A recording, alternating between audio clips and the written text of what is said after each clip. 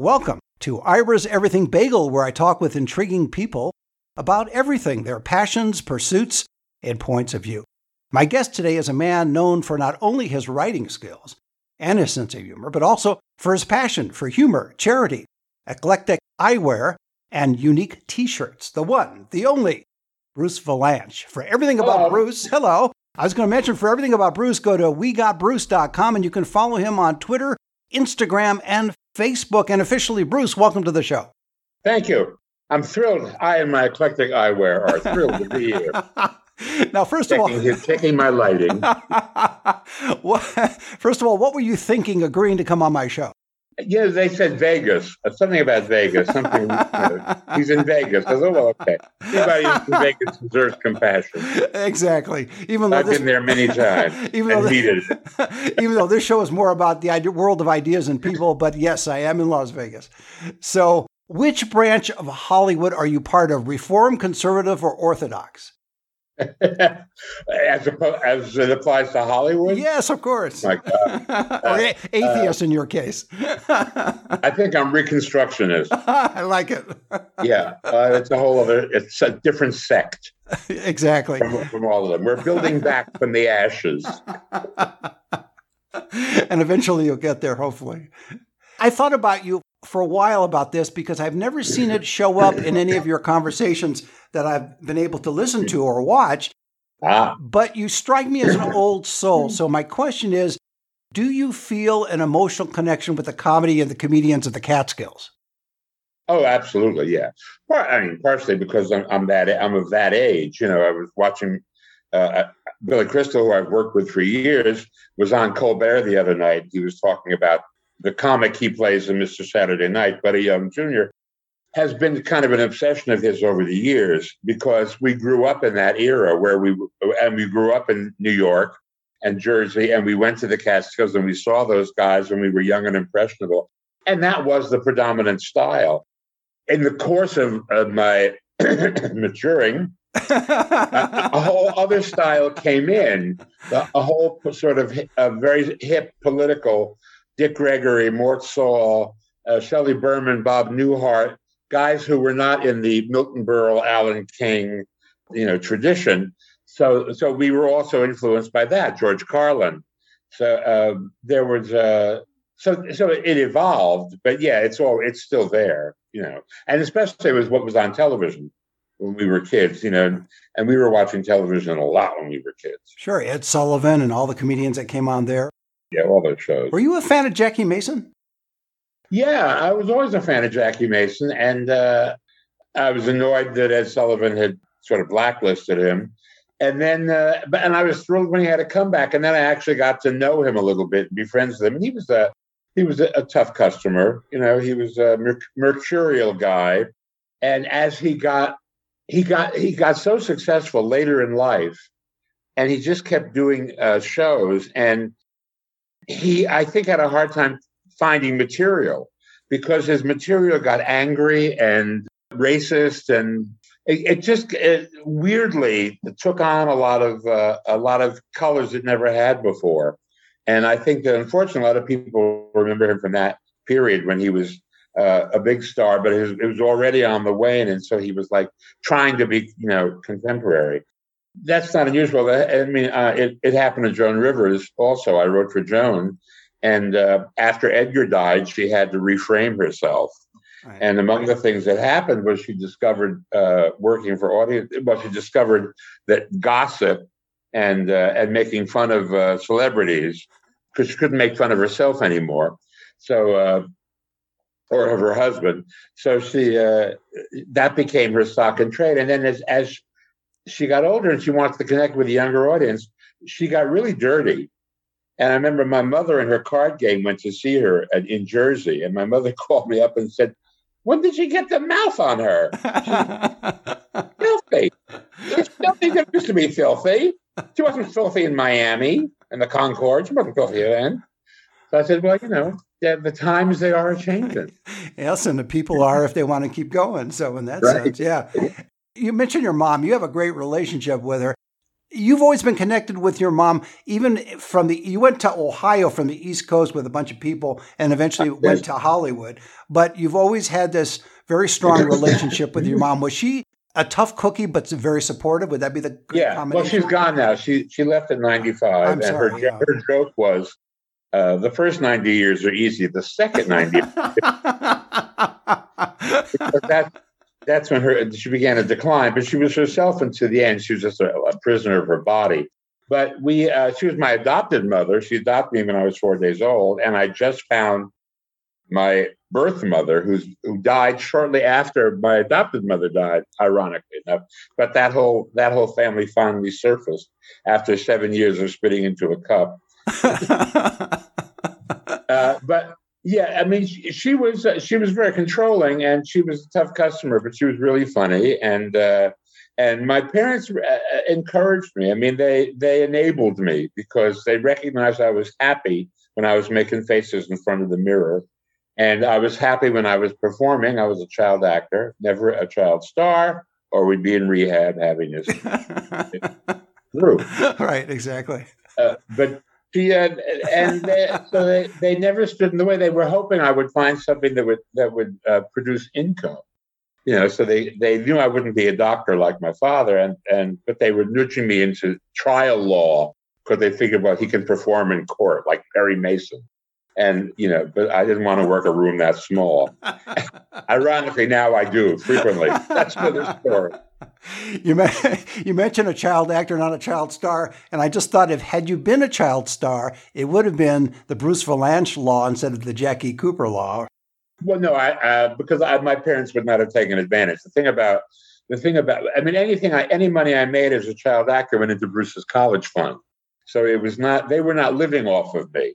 The thing about Jackie Cooper and Jackie Coogan and right. A lot of other people not named Jackie who were kids was that that was the family revenue. They were all making money off of the kid, and so it was a whole different thing. The kid was a commodity. This was not the case in my family. Well, I mentioned about moving from the East Coast, New Jersey, New York, to Ohio, where amazingly you went to Ohio State. And then I did the big farm. The big farm. And so that, I think, was in a way good because it exposed you to people that a lot of people that live and work in Hollywood never get exposed to, which is, in a way, middle America. So I think it gives you that. Well, a lot of people in Hollywood have run away from that. They were exposed to it when they were young, and they said they were getting out. But by moving there voluntarily, I should point out, with a bunch of other people, you at least absorb some of that, what I would call middle American culture, which I think, and you may disagree, does that help your writing or doesn't help your writing? Well, yeah, I lived in the Midwest for 10 years. I went to Ohio State for 5 years, and then I got a job at the Chicago Tribune. And Chicago, even though it's a big cosmopolitan city, is the Midwest. And, it constantly shows up. Certainly in the politics, I mean, at the Trib, we had a sign saying, remember that the southernmost point of Illinois is 100 miles from the northernmost point of Mississippi. So it was a whole different mindset. And Chicago is a blue metropolis in an essentially red state. So it certainly, it helped seeing how the other half lived, But I got to Ohio and met people who thought Jews had horns. Wait a minute, they don't? Oh, okay. Okay. Why are there so many plastic surgeons? To remove the horns. Thank you. Bingo. But I met a lot of people who had never met a Jew in their life. Amazing. And there they were in Columbus, Ohio, where ironically a kid I grew up with became the rabbi. Harold Berman is still the rabbi. I think he just retired. There are communities in America where there are people that have never met a non-Jew. Well, only in Brooklyn, I think. Well, I think there's more than one besides that. It's got to be somewhere else in the United States besides Brooklyn. I may be wrong. Yeah, well, we're all the guys who work for Walmart, Bentonville, Arkansas, where they have an Orthodox Jewish community composed of accountants who work for Sam Walton. So here's a non sequitur question. Do you think that Delhi will survive? Oh yeah, well, I think that the concept of a deli will survive. I mean, I think there's a lot more kosher style than there is kosher. I mean, the old school version of a deli, the kosher deli, where you can't get milk, can't get cream for your coffee. That I'm afraid may be going away because I don't think a lot of people observe it. Or I mean, as many balchuvas as there are, which is a balchuva is a French word meaning return to the fold. The balchuvas who are living more orthodox lives maintain kashrut, but I don't know that there's a market for a kosher deli outside of the very, very Jewish centers. Well, what about secular? But my idea of deli, I mean, I think it's become, a universal thing. Bagels are certainly universal. Lox is universal. Right. I mean, all that kind of stuff. Well, I guess I'm saying is like Nate and Al is not kosher, or Factors in L.A. It's not kosher, but it's a deli that's part of the community, and people get there. I mean, sure. It's a style, absolutely. Right. But I grew up with kosher. All the delis were kosher. I mean, that was and anything else they would put on the menu kosher style. Which, meant it was not actually kosher meat, but it was kosher style. They prepared it like it was kosher style. But we weren't kosher. We were those Jews who would go to the movies on Sunday and then have Chinese. That was our ritual. So and it wasn't like kosher Chinese, which has always made me laugh. Right. But that was my aside question or my non sequitur question. But back to Bruce himself. Yeah. Of all the acting and writing and performing that you've done, what was the most meaningful for you? Maybe there's more than one, maybe there's two or three, within the context of humor, of course. Well, the most successful stuff was all the Academy Award shows and working with Bette Midler from the beginning and all of that. I mean, the most meaningful was the charity work. I mean, when we started doing benefits, raising funds for AIDS, for people who had AIDS and for AIDS research, because when it started, it was a pariah and nobody wanted to touch it. And it was an uphill struggle, like Kate Bush. It was running up that hill. But it was very meaningful because so many people we knew were sick and dying, and the government was doing nothing. So it was almost the definition of meaningful. It was comedy with a purpose, and comic relief was like that too. There was a great. We did 15 of them, I think, and it was great to know that comedians, normally pictured as lighthearted individuals, when we all know they're angst-ridden, were taking up the cudgels for these causes that the government had abandoned. And also, too, it wasn't, in your case, it was actually, nose to the grindstone or elbow to the whatever they call it. But the point is, it wasn't virtue signaling. Pedal to the metal. That's it, pedal to the metal. It wasn't virtue signaling. You were actually elbow grease. That's where I'm going with this. You were hardworking and putting these together. Yeah. Yeah, it's true. We did it. We were doing it. And at the beginning, it was I would go to people and I would say, "Well, I will do your disease if you will do mine." So that's how I got to be on first name basis with all the major diseases. Spina bifida, I know all about it. Ectopic pregnancies, I'm your guy. I got involved in every one of those things because it was a trade-off. Then they would come and do an AIDS fundraiser. Sure. Now, as long as you didn't catch all those diseases you traded off with, that's the important thing. Well, yeah, exactly right. But now there are so many new diseases to catch. Oh, no, monkeypox. Oh, no. I thought it was a band. I thought it was too in the 60s. I think it was like I remember that. Yeah, of course. Hey, the monkeypox. People say we monkeypox around. Is there? I'm always amazed that because of your ability to write and perform comedy, and you just having a natural sense of humor, that you were able to put together all these charitable fundraising events, because that does require a different skill set and a different mind focus. But it is show business. I mean, you're putting on a show, and it starts with that. It's Mickey and Judy, and we have costumes in the barn. Right. People. So you just have to. It's focused on a particular thing, and obviously you choose things that will help hammer home the point of why you're raising this money.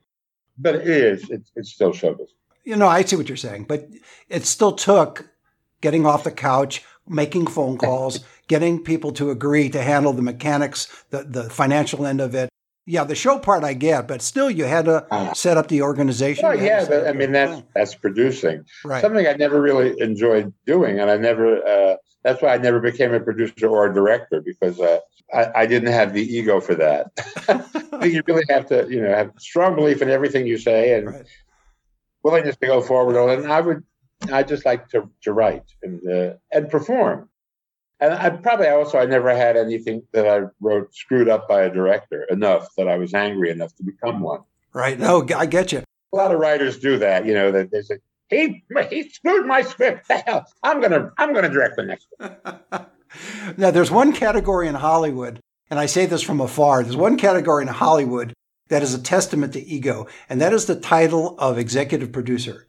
And I've noticed more and more movies and TV shows, they'll have one director, they'll have one producer, a co-producer, a consulting producer, a supervising producer, and then over 20 million executive producers. Yeah.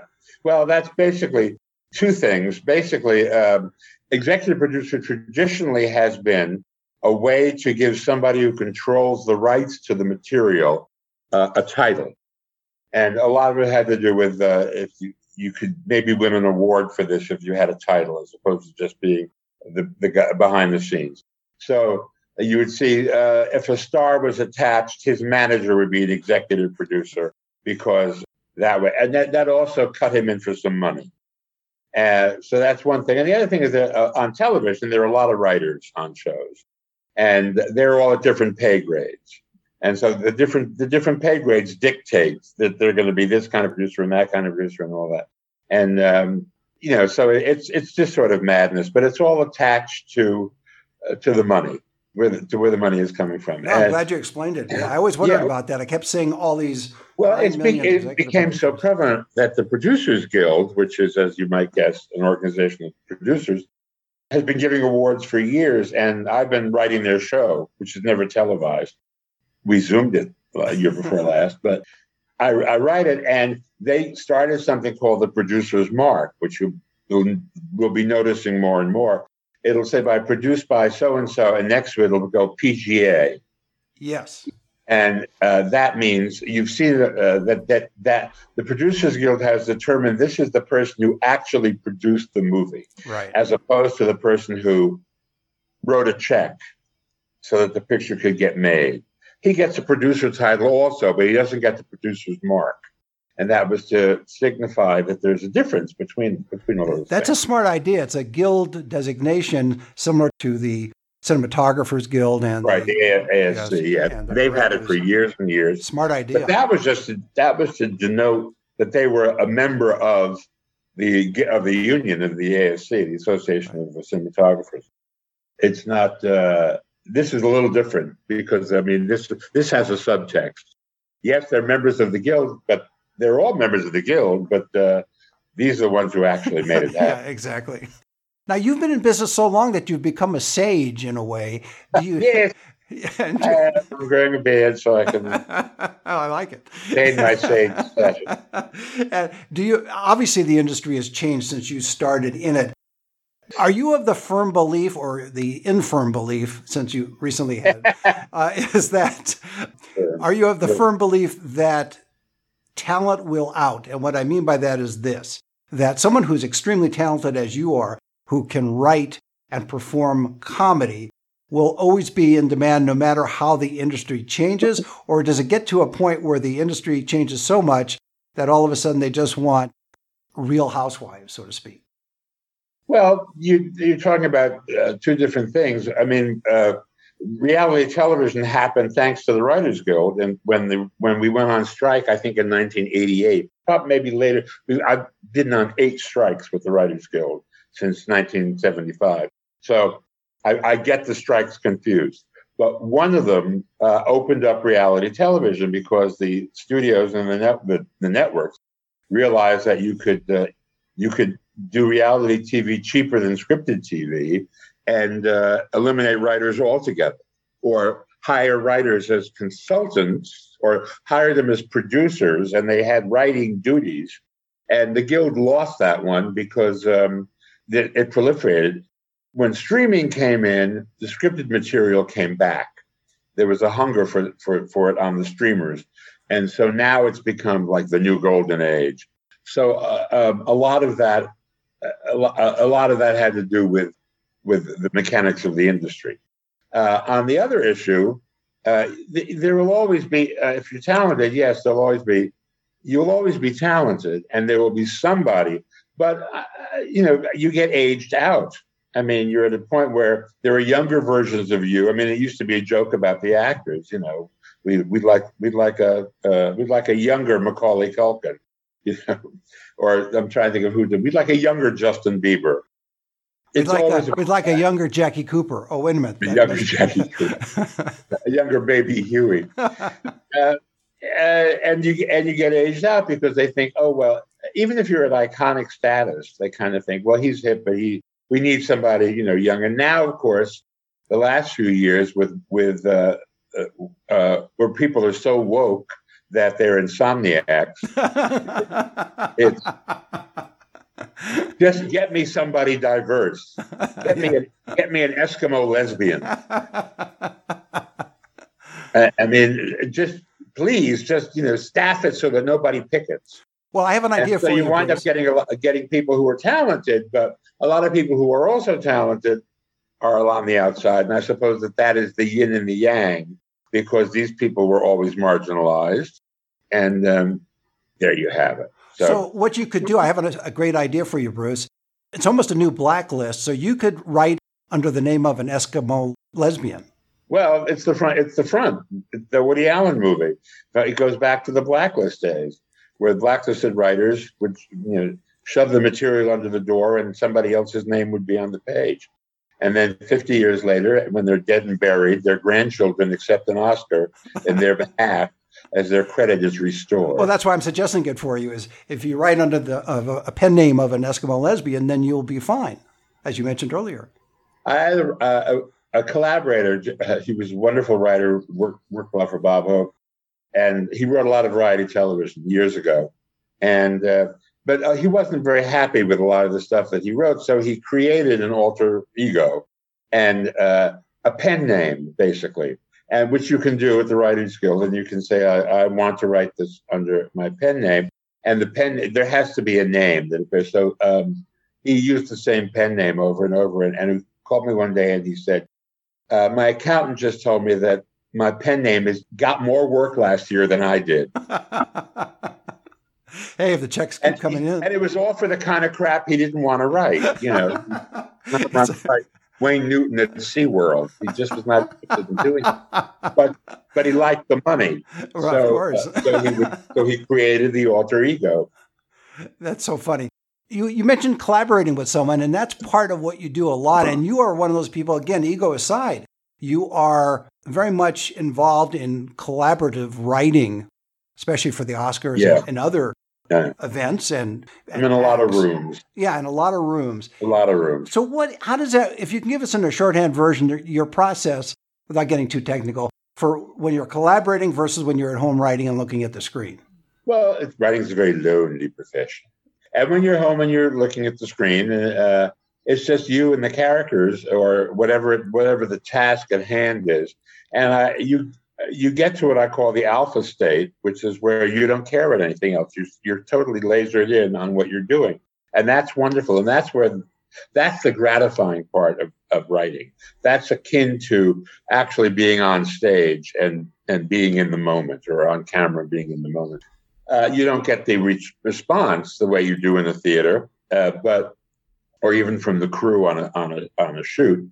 But it's a great thing. And the collaborative part is appeals to the performance side of me, because when you're in a room with people, generally you are working on something that somebody else has already written a first draft of, and you're punching it up.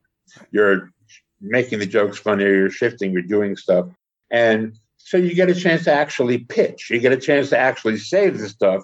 And some people are real great performers in the room. And and it's fun and it's collaborative, and you get a great charge out of it. So I'm lucky in that I've had a nice balance of all of that. I mean, performing for real and writing by myself and writing with a lot of other people. I suspect the stuff that you write with a lot of other people, it doesn't necessarily last through the ages. But I stopped caring about that when I realized I wasn't going to be around anyway. So when you confront your own mortality, you say a lot of stuff gets swept out of the way then. Understood. Any future projects, speaking of immortality or even the future? Yes, I wrote a musical. I will tell you about it because we are premiering it in September. During COVID, a friend of mine and I, a director, had an idea, and we pitched it to a theater in Florida, which had the PPP, a payroll protection thing. And as part of the PPP, you had to develop new work. So we got a grant. And it's about a guy who's 40 years old. He's gay. He's a would-be comic working as a waiter at a comedy club in New York. And COVID hits, and the club closes, and his relationship breaks up. And he goes to quarantine in the attic of his parents' home in Longview, Texas, where he has an intimate relationship with his imaginary friend, Dolly Parton. So it's this guy and Dolly, and we used all of Dolly's music, 15 Dolly's songs. And we did a Zoom, and they loved it in Florida, and they wanted to book it. And so I had to go to Dolly for the rights to the music. And I thought, well, it's not her brand, so she probably won't. She'll shoot it down. She loved it. That's great. She's now my partner. She's in on it now. Of course, so that's Dolly. We're doing it in 7 regional theaters, one in Nashville next spring, where she will unveil it. But we actually premiere it September 17th in Wilmington, Delaware, where the Bidens are subscribers. I hope he wears a mask. On September 17th, Delaware Theater Company in Wilmington. And then it will go to various other cities. It's called Here You Come Again, which is, of course, one of her big hits. And it's also, she keeps showing up in his mind. That's great. And of course, she's going to go to the opening. Well, I don't know. She'll go to Wilmington. She may hold off and wait until Nashville, which is her home turf. Exactly. I haven't discussed it with her. She's very busy. I said, I can't believe you're doing this in between curing cancer and doing a moon landing. And what has she done? Amazing. Every week there's a new thing about Dolly did this and Dolly did that. Well, that's a great way to leave it. My guest has been the versatile and talented Bruce Vilanch. For everything about Bruce, go to wegotbruce.com, and you can follow him on Twitter, Instagram, and Facebook. And Bruce, thanks for being on the show. Wow. Oh, I'm delighted. Thank you. It was fun. It was. And join us every Thursday for a new schmear on Ira's Everything Bagel.